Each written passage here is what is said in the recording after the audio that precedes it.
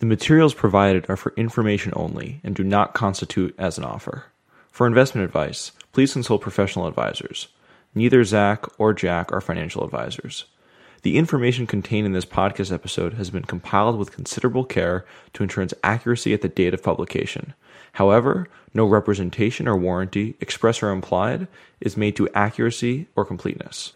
We shall not be responsible for any consequential effect, nor be liable for any direct, consequential, incidental, indirect loss or damage, however caused, arising from the use of, inability to use, or reliance upon any information or materials provided on this podcast, whether or not such loss or damage is caused by us.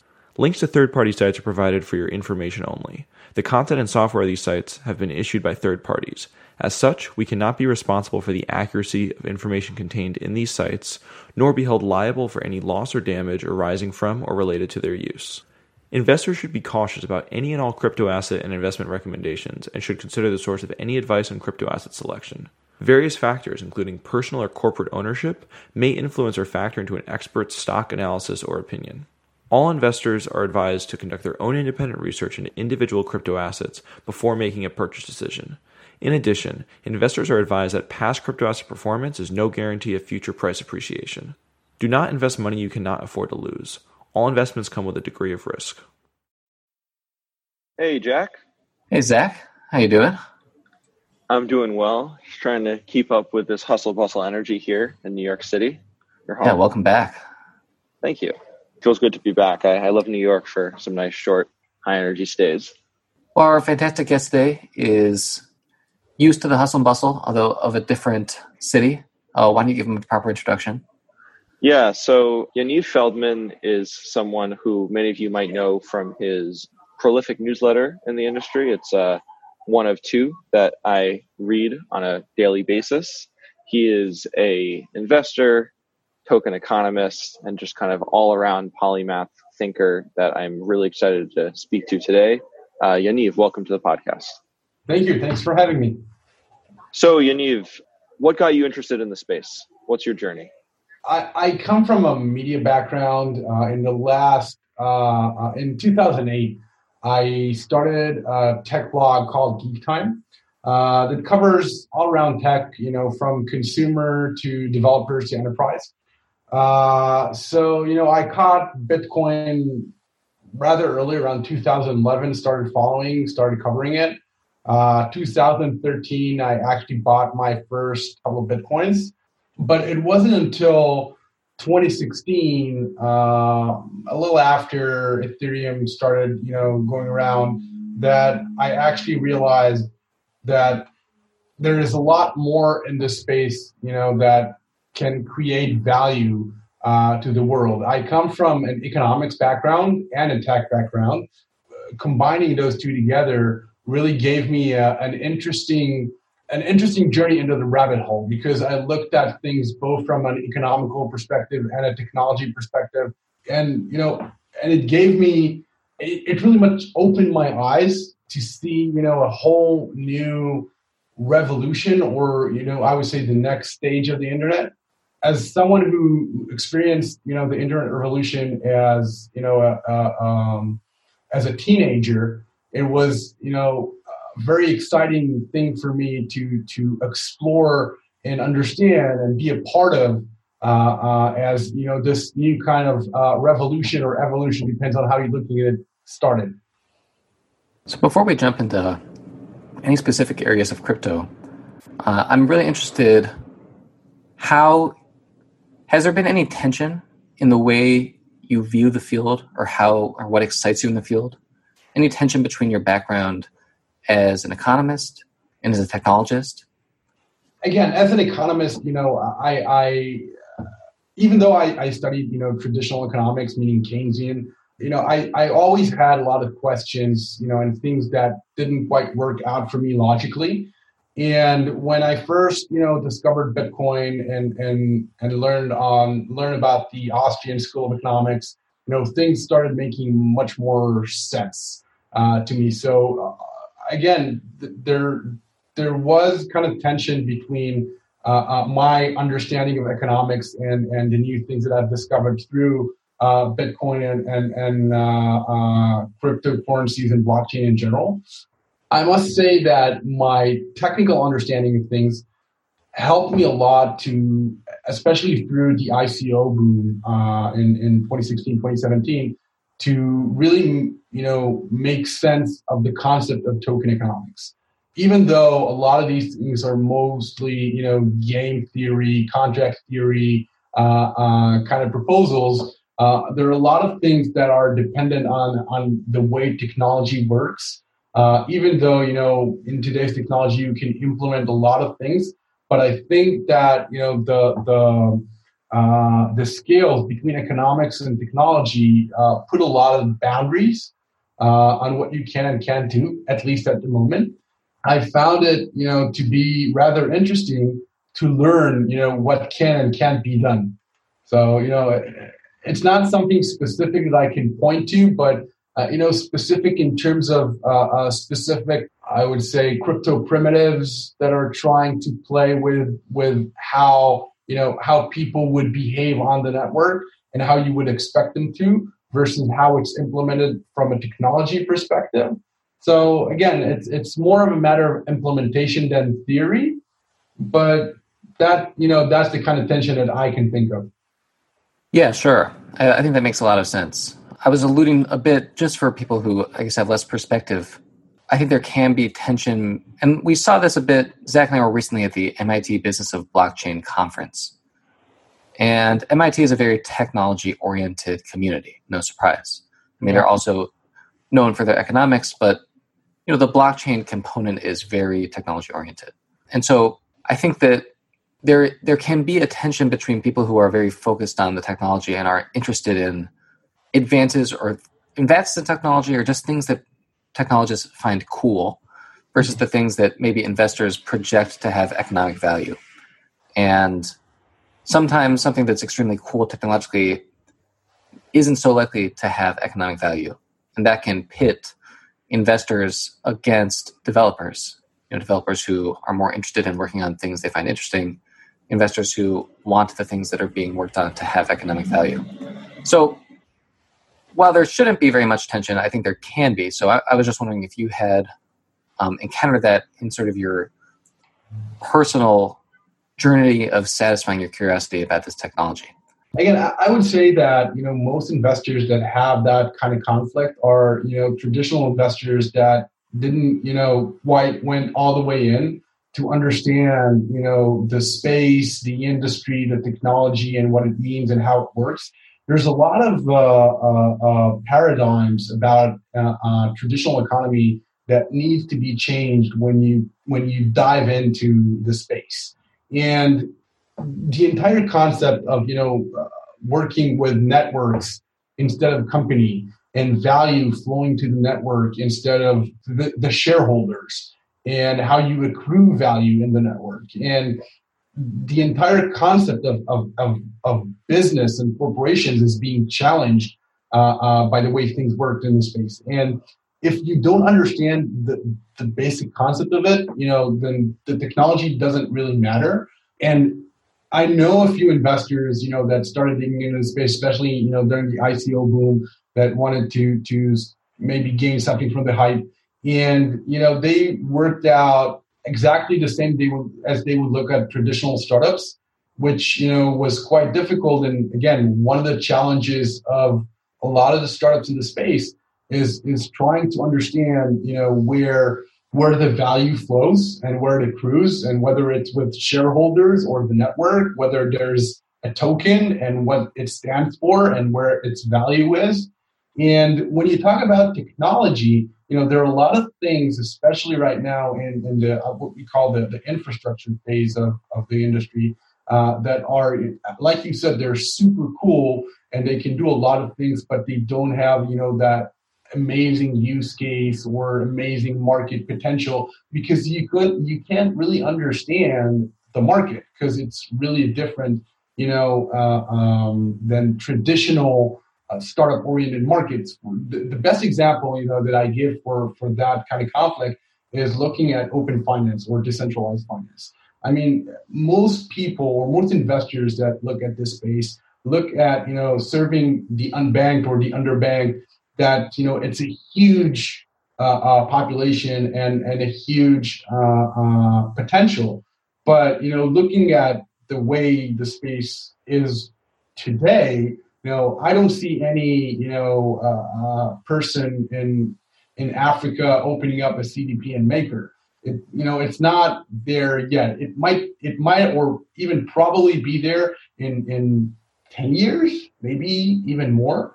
But right now it serves, a whole different purpose, which is mostly, as a base layer for financial instruments inside this closed industry, which again, it serves a different purpose and still has value, but different. So, trying to understand the economics behind it and the governance behind it doesn't really matter if you don't really understand the thesis that you're working towards. If you go in depth in understanding, how Maker token creates value for the token holders through, its stability fee, how the governance mechanism works, and it doesn't really matter if you don't really understand, the purpose of MakerDAO right now in the next 2, 3, 4 years, in 10, 20. I think investors, have different time frames when they look at, crypto investments.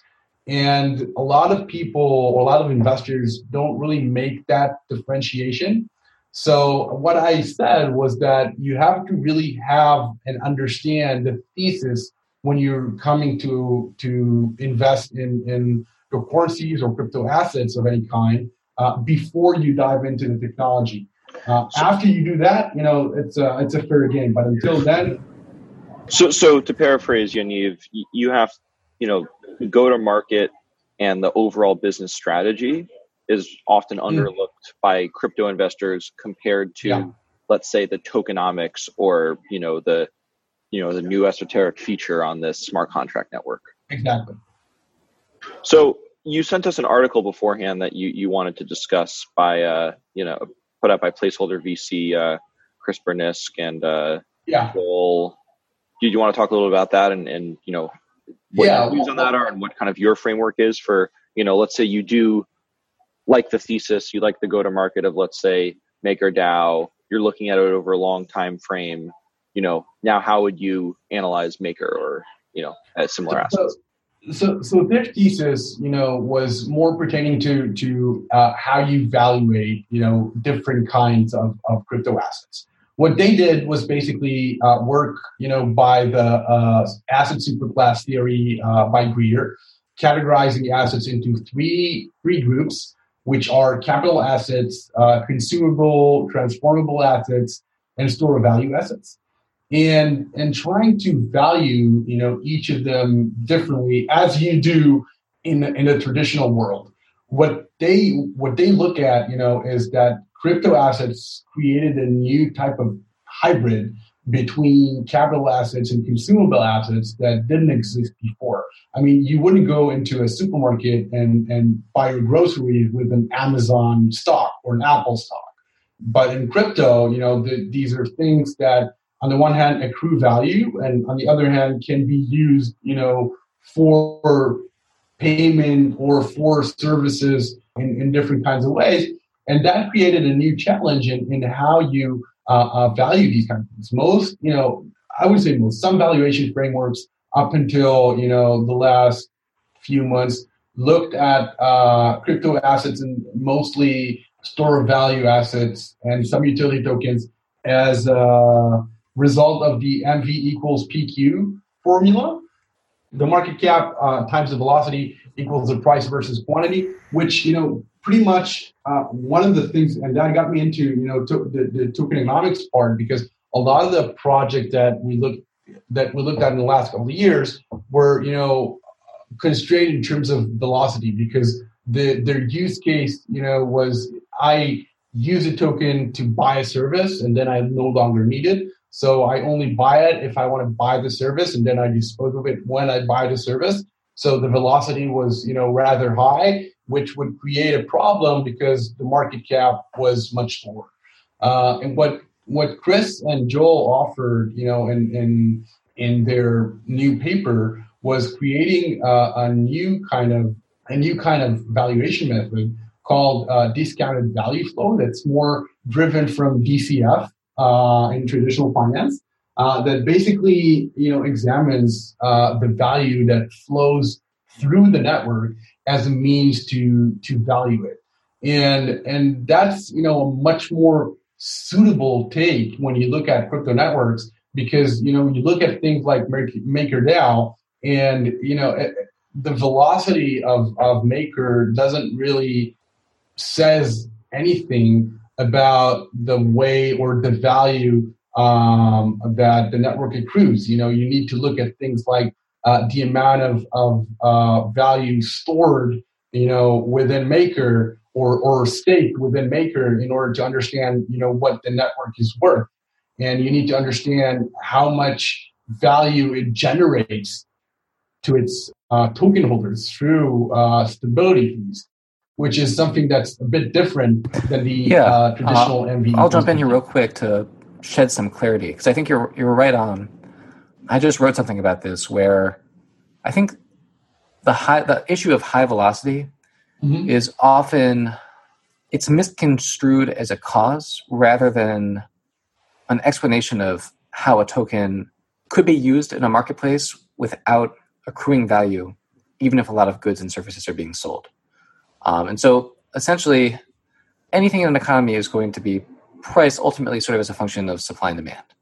So if people would rather have your token or token X compared to $100, then the price is going to be at least $100. And so how can it be that if I create, let's say, some network where I'm selling distributed computer space, and I sell something called file token, and you have to use file token to purchase distributed computing space, why isn't it that as more computing space is bought, so as more computing space is bought, how should we expect a file token to appreciate? And the answer is that it might not appreciate very much at all, because it's possible for that token to change hands extremely rapidly and clear the market. And so if there's not a very high demand for the token, it's unlikely to become very valuable. And so the way that we would be able to sell all the distributed computing space that people wanted with a token that wasn't very valuable is that that token would be changing hands very rapidly, which is what we're talking about when we say that velocity would be high. Exactly. When you're talking about tokens that can be used for things like staking and accruing some sort of dividend payment, then clearly I think MV equals PQ is either insufficient or at least not intuitive enough of a way to evaluate how much a token is worth or where is the market likely to value this token. And so we have to have some mechanism that can easily be incorporated into our valuation method to evaluate, how much is being generated and through the dividend process, and how should that be valued in the present. And I think that's what they're trying to do primarily in this article that we're referencing. I agree. I think one of the challenges that they have they presented in the article is the fact that you do have different kind of assets that are both commodity like and are also consumable, and this creates a problem because you value different parts of the network by different formulas, and how do you weight each part, and that's one of the challenges of valuing crypto networks and crypto assets right now is you need to understand what is the right way. Obviously there are dozens of valuation methods even in traditional finance, and that's a part of the market game. I mean, everyone tries to understand the true value versus the supply and demand value, and see if there is something that the market is missing in order to make a bet, either short or long. But the thing is that right now in crypto, because everything behaves a little differently, all the models are still rather new, and that's part of the I think the most interesting part right now, at least for me, and crypto is trying to understand exactly how it works or how it will work, and to try and understand which model can basically try and predict future value better. Again, it's early on. There's nothing that I can say that has been proven to work better than others, but there's a lot of things that make sense right now, and we'll need to see how the market plays out in order to see whether or not they truly make sense. So Yaniv, we were talking a little bit before, just briefly, about Maker, and for a little context to our listeners, so I'll put a link to this.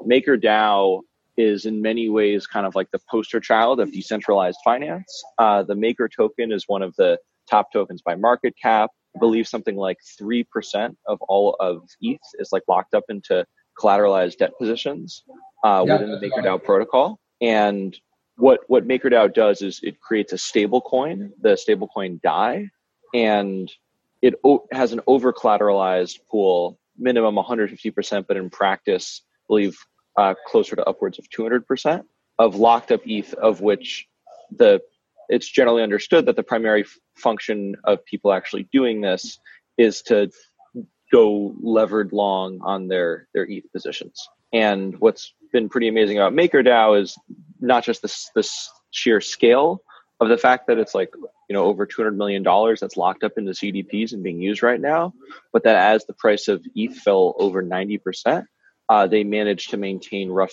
close to complete stability.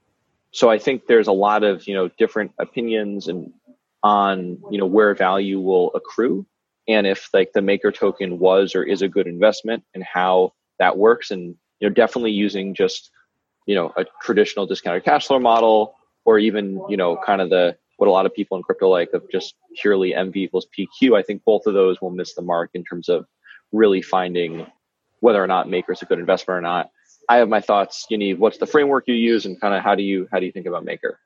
So following up on what you said, having Maker, being able to sustain the peg all the way for Ether back down was amazing. It really surprised me. My bet was that they won't be able to.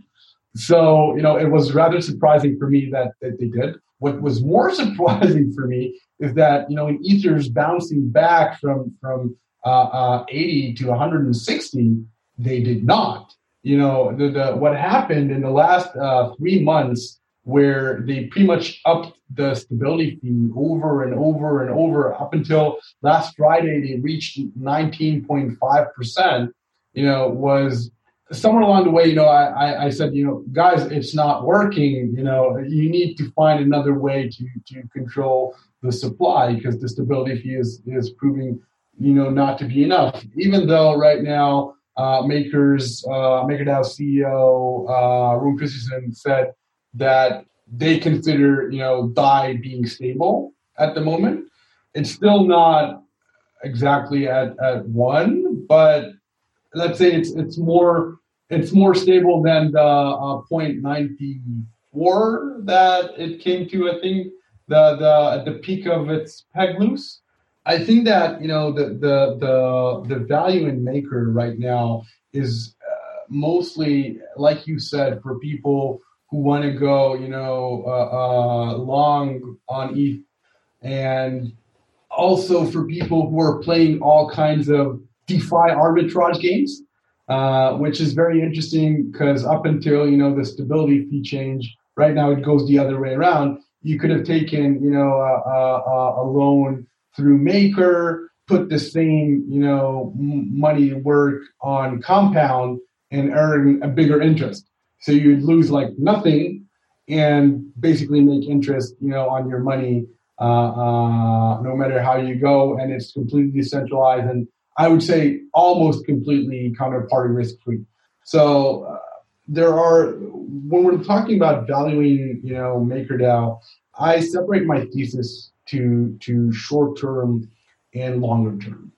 And on the short term, I look at what it's being used as right now, like what we just talked about, and I'm looking, that's one of the, I would say, only things outside of Bitcoin that have actually been proven useful to someone. It's not a big community, even though they're about $300 million dollars worth of ETH locked in Maker. There are not a lot of CDPs, and there are not a lot of users who are actually active on the platform. But there doesn't need to be a big amount of users on the platform because the community itself, in general, in crypto, and the people who are actually doing finance on crypto is rather small. And for that, I think that Maker, again, one of the only ones that has actually been able to prove product market fit for that specific purpose. And for that specific purpose, the way I look at it as valuation, as I see, the entire DeFi market and its growth rate over time, I see, new players coming in. So what I try to do when I value Maker is that I look at both the value it generates for its token holders and the value it generates for the market as a whole. And I subtract, I would say, the risk, which is the so-called centralized risk in MakerDAO, which is basically the governance of the token holders, because MakerDAO, I would say easily, because it does have a big moat in sense of the amount of money it already has staked, but MakerDAO can be forked and recreated without Maker in play, just plain old ETH. And that's, a risk that grows, especially as the stability fee grows, at least, again, to my opinion. And I see, other platforms that serve similar purpose in creating decentralized loans. And on the other hand, I also look at, just the same as you would look at a startup, I look at, the future roadmap, multi-collateral debt that they're working on and due to be out real soon. And I'm trying to assess the value for that, again, to the token holders, the demand that will come from the market, on top of what it has right now.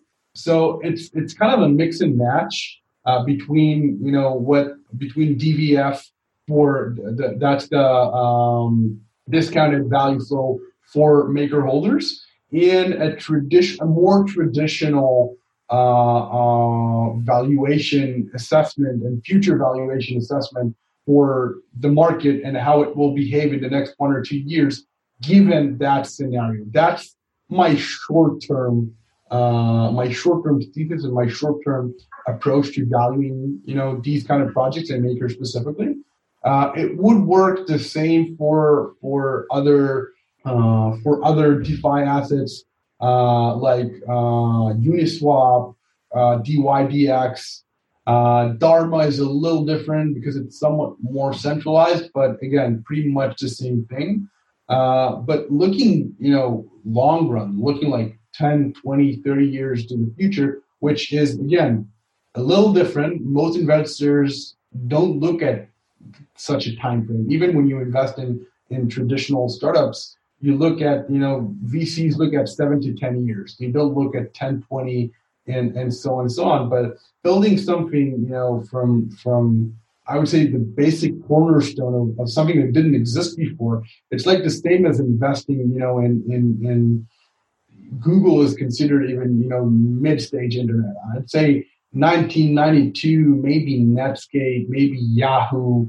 These are things that are not really clear on how they're going to develop, on how they're going to change, and how their market, will look like in 10, 20, 30 years. It's hard for people to even imagine that. In the last 2-3 months, what I've been doing is I've been diving really deep into futurism and trying to understand the science behind it and how you understand trends and extrapolate, the future behind them.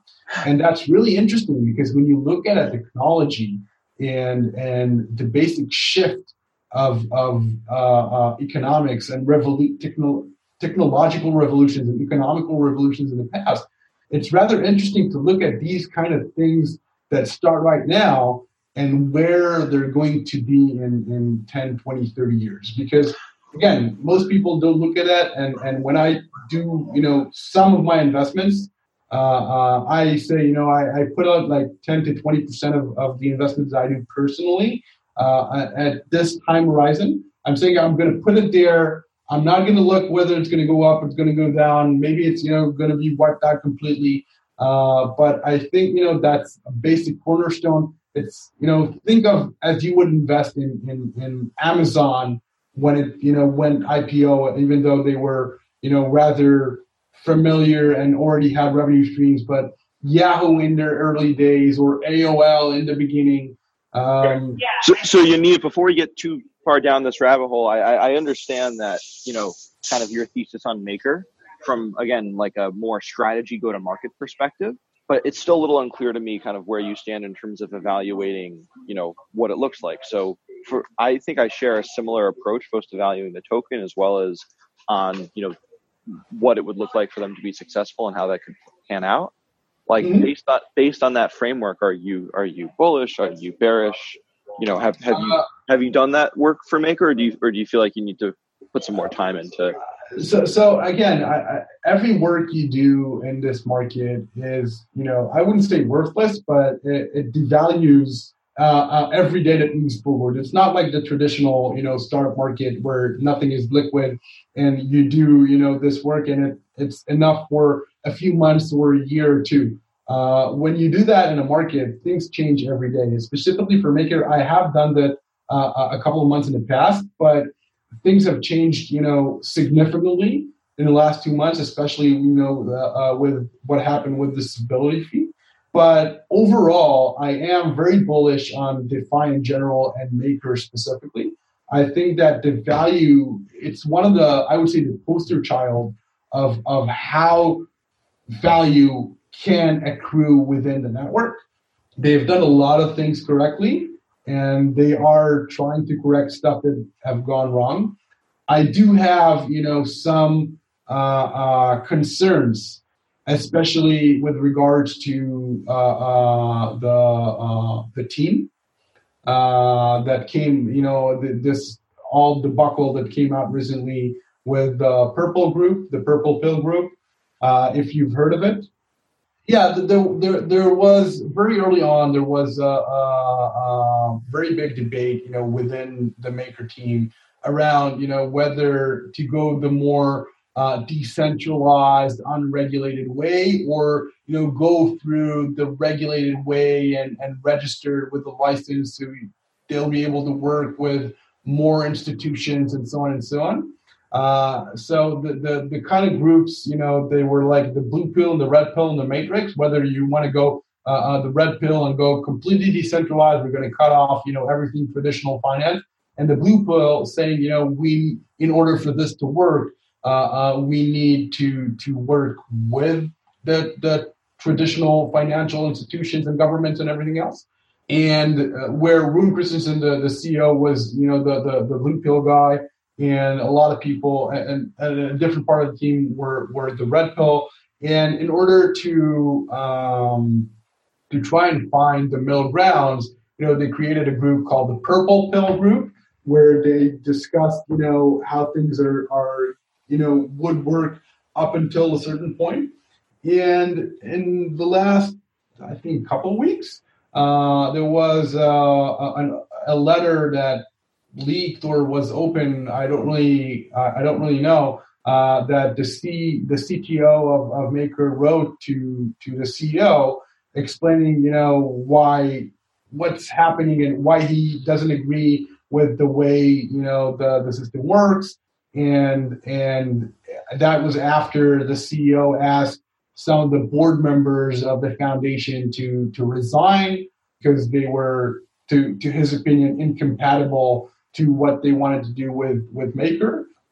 Having looked at what's happening in the team, and especially the CEO, again, I think he's a super smart person, and I value his opinion. I share even some of his opinions regarding Maker. I see, a conflict within the team, especially considering that most of Maker is, still being financed through their fundraising, and the fact that Andreessen bought some of their token treasury about a year or so back.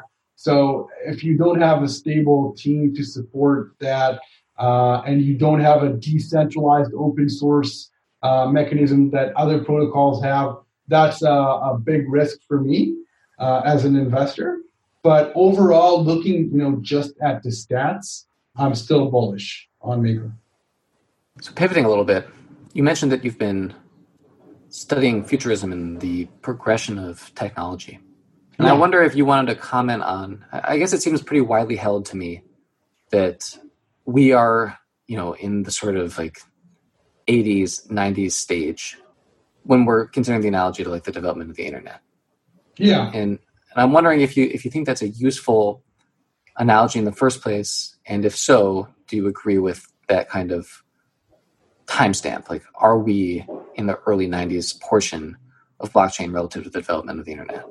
I think that the analogy is a good one because it helps a lot of people understand, the pre-inflection point that we are right now. Most people, looked at the big bubble we had in 2017 as, the big .com crash, where everything lost value because it was more easy to compare liquid stuff to liquid stuff, meaning because crypto has value and it's tradable and it's liquid from, the very early stage, and the internet got to that stage only after 10 years. So that's why most people get that comparison wrong. I think that when you look at blockchain from a technology perspective, you see that in terms of adoption, the internet in 90, 93, 94 was about, the same, about 50 million users, not a lot of use cases, in 90 to 94, there wasn't even active, revenue models on the internet because you weren't allowed to advertise on websites. It was ran by the NSF, National Science Foundation, and it was just, decentralized, supporting, developing way to build a network. And only later on, the commercial companies started, chiming in and trying to find new ways to increase audience and later on find business models. And I think that if we're looking at crypto and blockchain in general, we're in a similar stage where we see early stage adoption, we see early stage use cases. If we're open and have a strong enough imagination, we can try to see where it's going to go, but we're not there yet. One of the interesting things that people don't know is that the internet, the internet development from the 1990 to 2000 had a few smaller bubbles in between, which most people didn't know about because the assets weren't liquid. So I think that blockchain, Bitcoin, crypto, and this entire market behave very similarly from a financial point of view and very similarly from a technology point of view. You just need to know to pinpoint, the right points in time when you do the reference. So what in the space, you said you're fairly bullish on DeFi. Would you say that is the area of the space that excites you the most short term?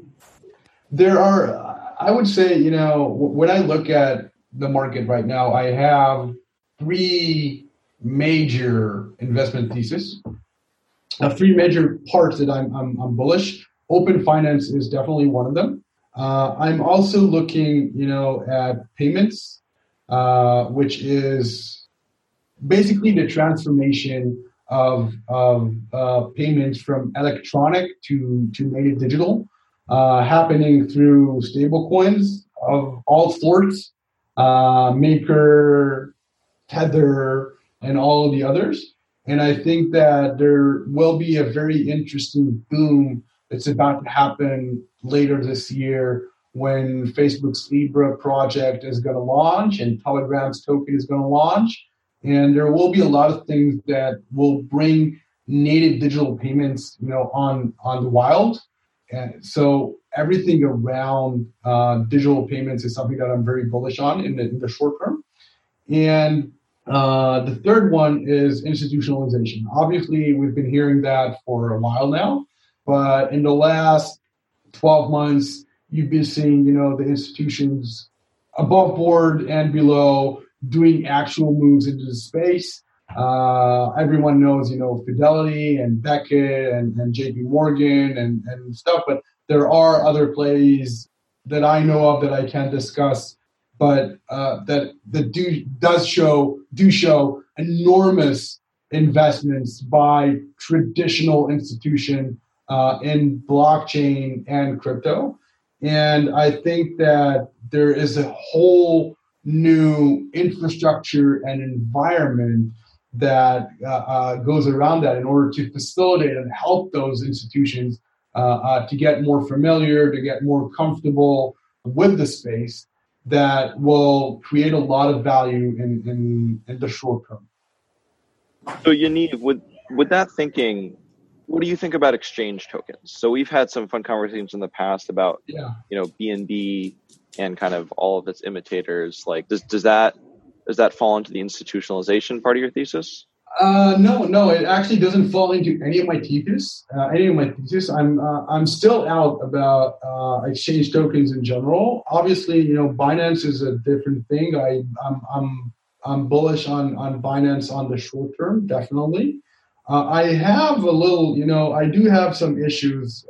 We discussed that, when we met last time, but I do have some problems with, valuations of exchange tokens. On the one hand, Binance were the first to I would call crypto mainstream it with discounts, which worked out, nicely for them. But the big jump was basically when they took Ether's, happened to be use case, which is a platform for ICOs.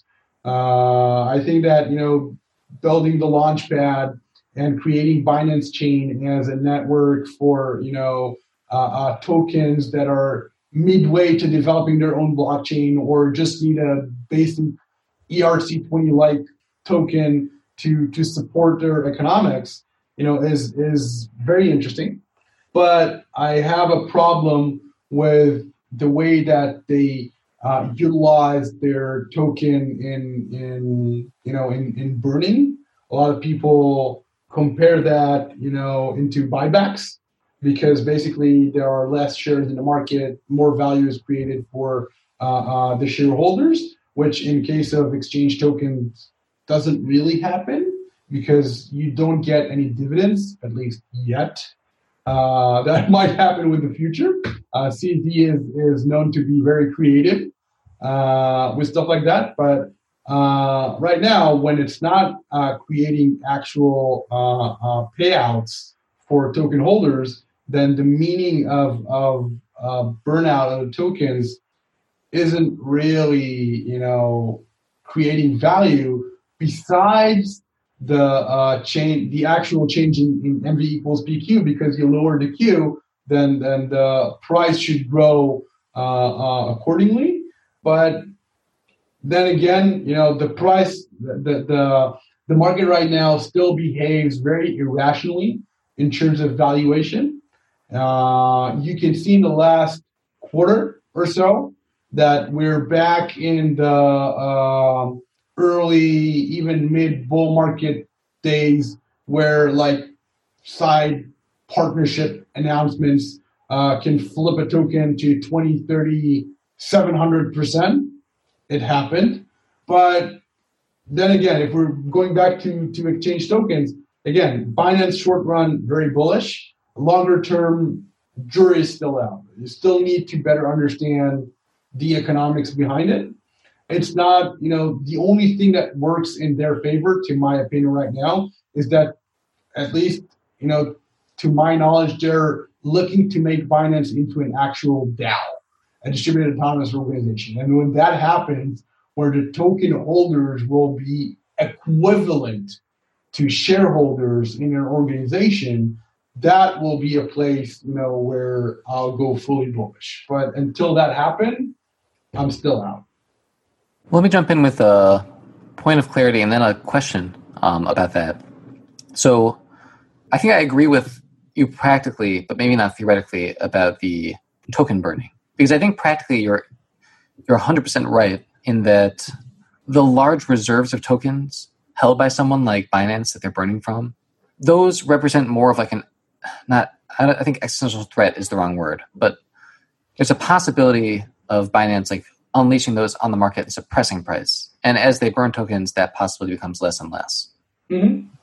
Now, I think most people who buy BNB today think of that mechanism less as reducing the risk of, unloading tokens on the market and reducing price in the short term, increasing circulating supply, and more as as burning happens, their tokens will become more valuable. And so both are kind of true, but it's more of a long-term increase in price and a short-term reduction in the ability of Binance to just unload tokens and suppress price. I completely agree. All right, so that's the point of clarity. Now my question is, why are you more bullish about Binance the DAO versus Binance as it's currently constructed? Okay, so right now, Binance is a for-profit company that is built to create value to its shareholders and not its token holders.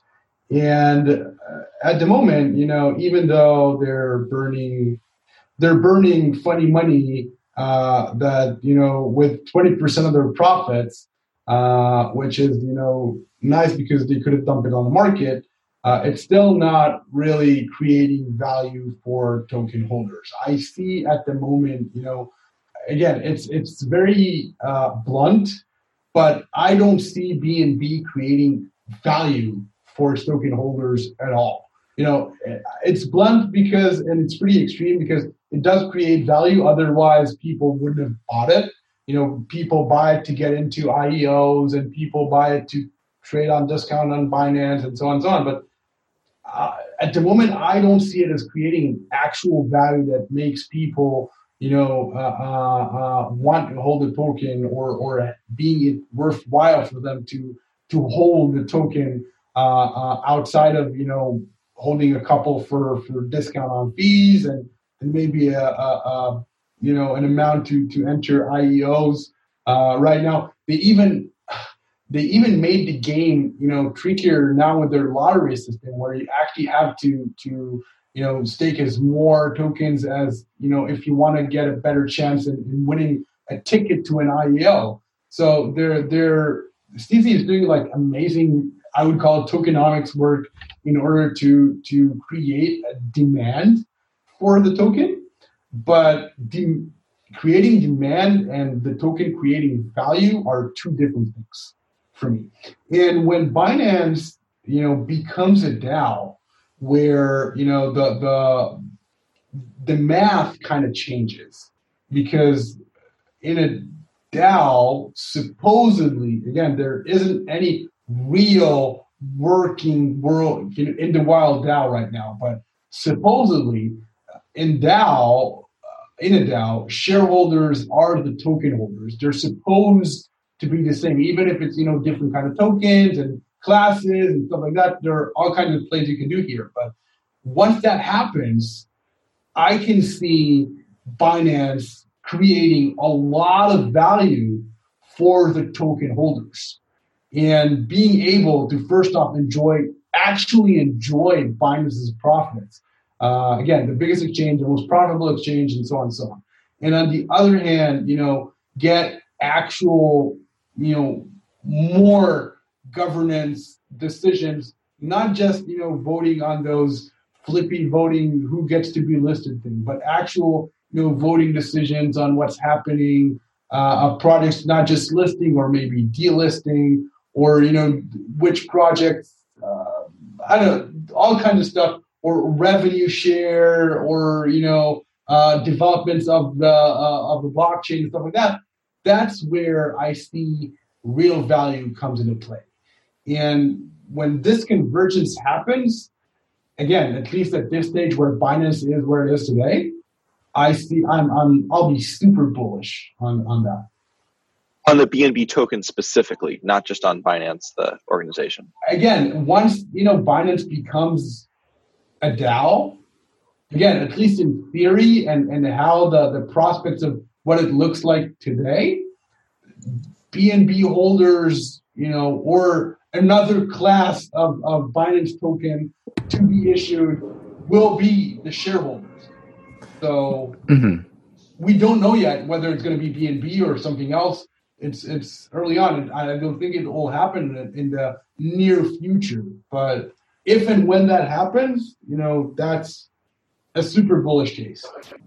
So, Yaniv, the reason I brought up MakerDAO and Binance specifically those are examples of I think what you highlighted at the beginning of where I think myself and the fund might look favorably on kind of like the go-to-market biz dev overall strategy of, let's say, like a Binance or of Maker.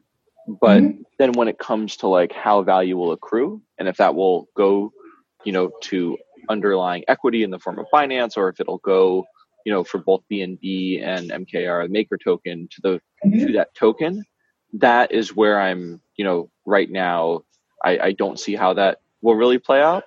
And I definitely agree that most of the projects in the space, you don't need to look at the tokenomics. You can just kind of say no for the general thesis reasons.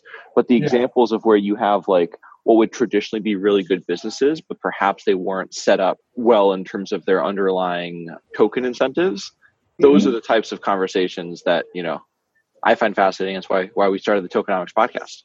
Again, I agree with you again, and I must say that my thesis on tokenomics has changed a lot in the last few months, even after our conversation, a lot due to my studies of futurism and the way things work. One of the interesting, concept that I'm trying to educate myself, things not from a why this won't work perspective, but why it could work perspective. And when you look at a lot of the things that I used to disqualify in all kinds of tokenomics, especially with regards to what we discussed earlier, there are a lot of things that I just disqualified, saying they're open-ended tokenomics. There's going to be like huge velocity. There's no real need for a token here. Bam, goodbye. But when you look at things, from a different perspective, when you look at things, putting the velocity things aside for a second, looking at what people can do with a native digital asset as a part of that platform, service, network, and so on and so on. There are a lot of, things that I rethink right now that I wouldn't disqualify as I did before. Again, we talked about TCRs a little bit, and even though I admired the idea because it was close-ended and it gave value, to the people who stake the token to get into the list and to the people who hold the token in order to curate the list, it was still rather hard to find a use case where people would create something that would be big enough in order to create value for all parties involved. And when you put that, let's say, put that aside, put it outside of the equation, you see things that, Yelp could easily be a TCR, okay?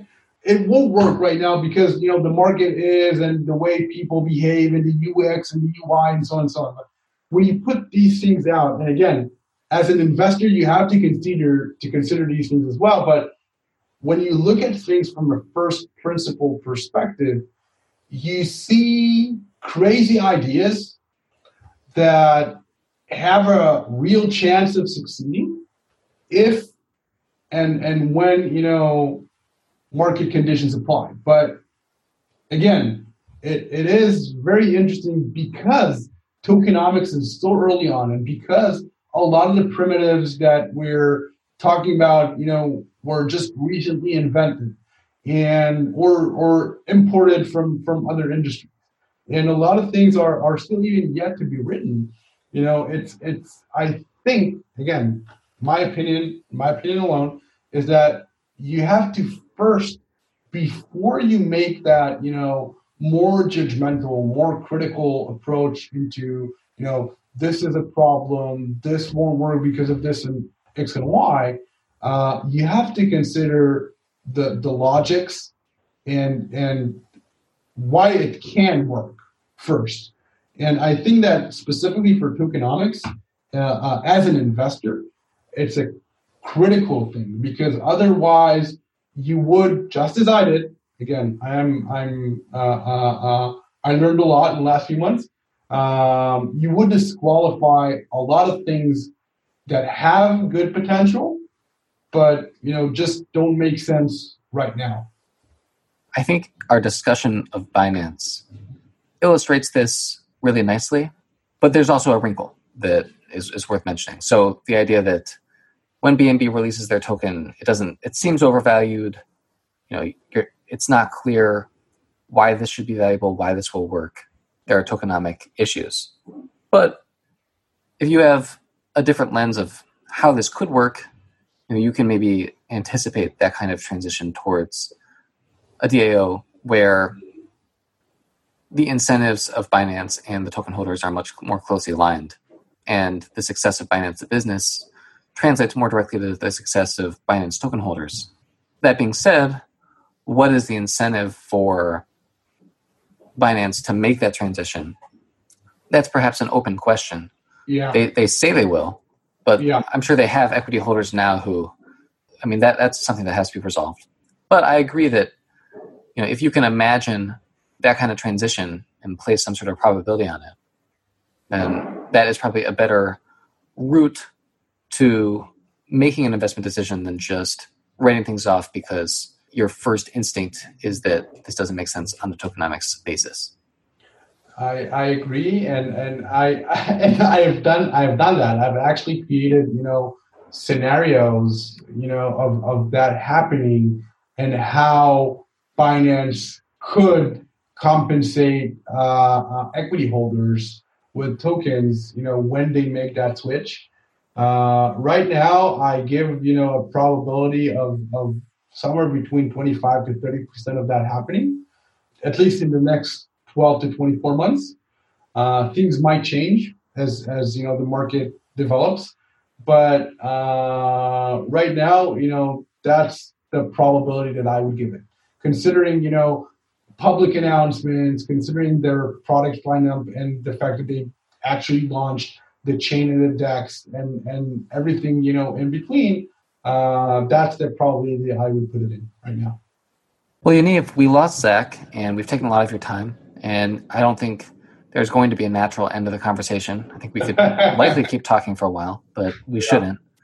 We should get back to our various attempts at valuations and reallocations and such. And I guess in your case, writing a daily newsletter. If people are interested in learning more about you, finding that newsletter, where should they go? bit.do/cryptobrief. bit.do/cryptobrief. That's where they'll find my daily newsletter. And if not, they can just ping me on Twitter. It's Yaniv F. And I'll send them a link. Awesome. And we will obviously post that in the show notes. Yaniv, thank you so much for joining us. And hopefully we'll get a chance to speak again soon. It was a pleasure. Thank you very much for having me.